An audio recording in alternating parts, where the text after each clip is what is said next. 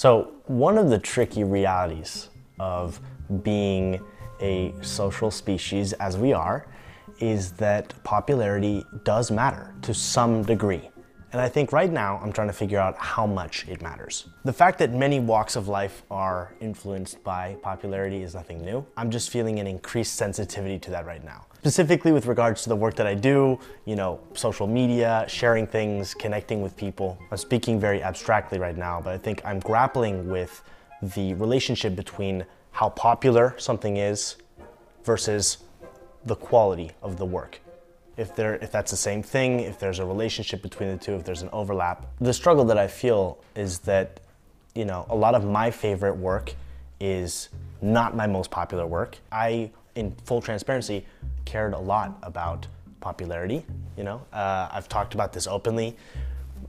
Launching the YouTube channel and trying to get it to take off was an attempt to, develop an audience, to have people like what I do. I worked really hard at that for years, and then it took off, and then that changed my life, right? And more recently, it's become a little bit more mixed up in my brain because I'm caring more and more about artistic integrity. And that's a little bit detached from how popular, like how many views my videos get. Because sometimes I don't want to dumb down what I'm saying or oversimplify so that it can reach more people. Sometimes what I'm trying to do is a little bit more sophisticated, a little bit more complex. I feel like generally in my life, I'm kind of going in that direction. So trying to figure out the right balance here has been something that's been taking up a lot of brain space. If you like this podcast, you're gonna love the newsletter. It's like the written form of the same thing. Reflections on life. I'll leave a link to it down in the description below. All right, let's dive in.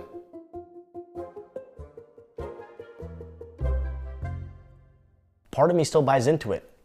I can criticize award shows, right? Like the Oscars, and also like the behind the scenes voting process and everything that goes into it. The more you dig into it, the less appealing it all sounds. But part of me still buys into it. If it's an Oscar award-winning film, that puts it in sort of a different category in my brain than other films. And perhaps this is because playing the popularity game has, once again, rewarded me, right? Like, I got to live this life that I really like because I made things that a lot of people really liked on the internet. And now I feel a conflict within myself because I don't necessarily want to do those same things forever. And what that sometimes requires is letting go of some of that popularity. Now, I'm not gonna lie, I have my concerns about the broad vanity metrics that we use on social media, that the algorithms rely on to promote material, right? Because it just takes this popularity game and amplifies it. And so in this way, the cynic in me feels like the most popular stuff is the most superficial stuff because it's the easiest to consume. But instead of projecting out onto the whole world, I'm just gonna talk about me and my own personal relationship with art. And I actually wanna just pull a few quotes from David Bowie, actually, who has a lot of really inspiring things to say about artistic creation and creative exploits. David Bowie's interesting to me because he was massively well known and loved, and yet I get the sense that he really didn't do what he did to have that. He took a lot of creative risks, and what his career symbolizes for me is that sometimes when you prioritize artistic integrity, the work can be very popular, and sometimes not. Maybe the defining factor isn't artistic integrity at all, because that's a very personal thing for an artist. And maybe it has a lot more to do with timing and how something is promoted, or maybe some luck in coinciding with whatever's trending at the moment. Watching his interviews, I've really connected with his vision of things, how he approached his work. He'll talk about this kind of like gaining and losing of audiences over the years with a sort of nonchalance that I find spectacular. His advice, and I know he lived in a very different world, right? Where there were more gatekeepers and there was no social media, so that it matters to include that in the calculation. But his advice was never to play to the gallery. Don't play what you think will please people. And there are a few other quotes that I pulled from interviews from him that I want to share right here as well, because I think they drill down to the thing that I'm feeling deep within myself, that is this kind of inconvenient truth that I'm not sure I've fully accepted. Let me give the quote and I'll explain. He said, "Always remember that the reason that you initially started working was that there was something inside yourself that you felt that if you could manifest it in some way, you would understand more about yourself and how you coexist with the rest of society. He's alluding to the fact that art and self-expression is a way of understanding the world. It's kind of like therapy, really, the way I see it. And I think the way he put it's so beautiful because it's a reminder that, yeah, okay, like it's cool to get likes and comments and engagement, but really that has absolutely nothing to do with that initial spark to make that thing. I mean, he also said, I think it's terribly dangerous for an artist to fulfill other people's expectations. I think they generally produce their worst work when they do that, which is something that I suspect as well, right? I mean, not just suspect, I've seen this in my own life. I've seen that when I try to do the thing that will reach the most people, that the most people will like, you know, that banger of a video that will take off, it's rarely ever my best work. Almost like the intentions that I have going into it really do influence the work itself. Ultimately, I cannot project this onto anyone else, okay? So once again, I'm speaking in first person about my decisions, about my values, about, you know, how I approach all of this stuff. But these quotes touch on a truth that I find I cannot deny, I cannot avoid. For a long time, as I was starting to have some of these feelings bubble up, like, oh, I want to expand into new areas, I want to do new things, I want to experiment, I want to be an artist, right?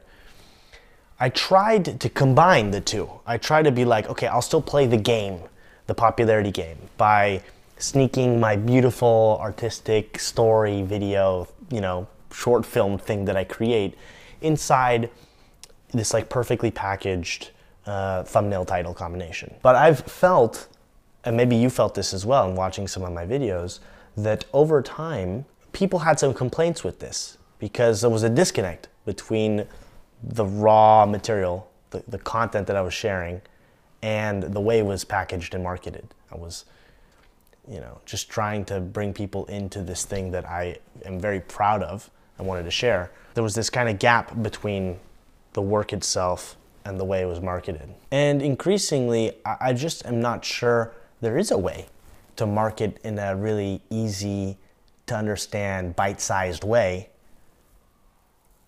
the kind of depth that I want to explore and capture and share. You know, sometimes really great work ends up becoming very popular.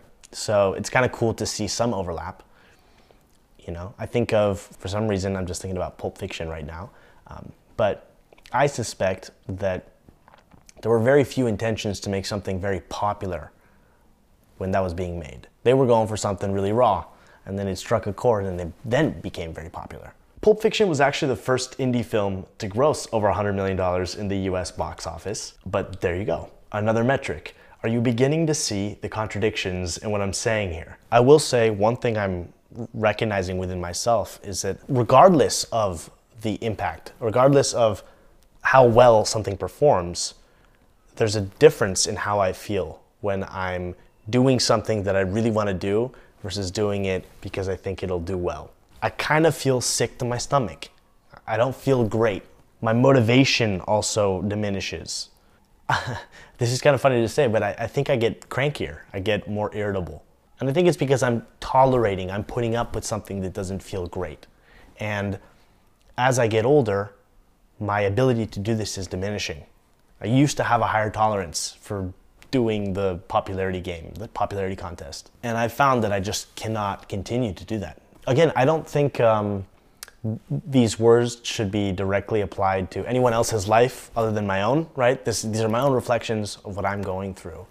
And there's nothing wrong with you if you are playing the popularity game. If you found a format that works really well on social media and are just milking it for all it's worth, good for you, go for it. I just feel I can't do that. David Bowie has another brilliant piece of advice. I love how he puts it. If you feel safe in the area that you're working in, then you're not working in the right area.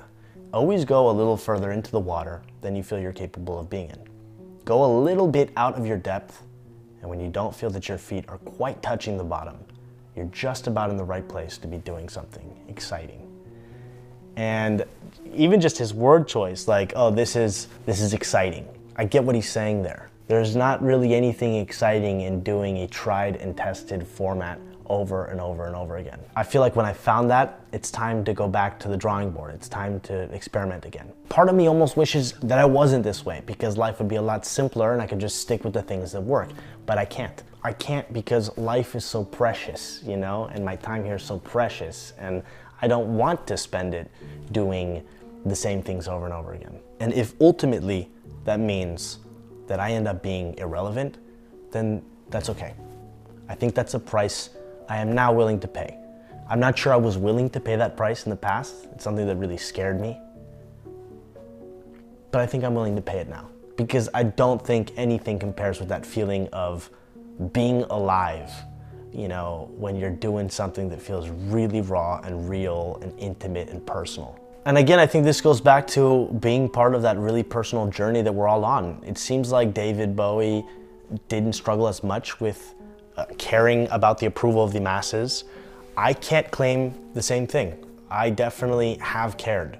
And I think I'm maybe getting a little bit better at not caring as much, but there's still some work and growth there for me. I will say though that I recognize more clearly than ever before that there is a sort of liberation that awaits you once you're able to live your life independent of the approval of others. That's definitely not a new idea. I've shared some version of that idea many times over the last few years. Maybe it's because it's a big idea. Maybe it's because it's like a really big mountain that I'm trying to climb. Again, this is a very personal, very intuitive decision, but I think it's worth more to me to have my soul than to maintain any amount of relevance. And I guess to go full circle here, yeah, okay, I can decry the current state of things, right? I can kind of complain about how awful it is that we live in a world of popularity games and whatnot,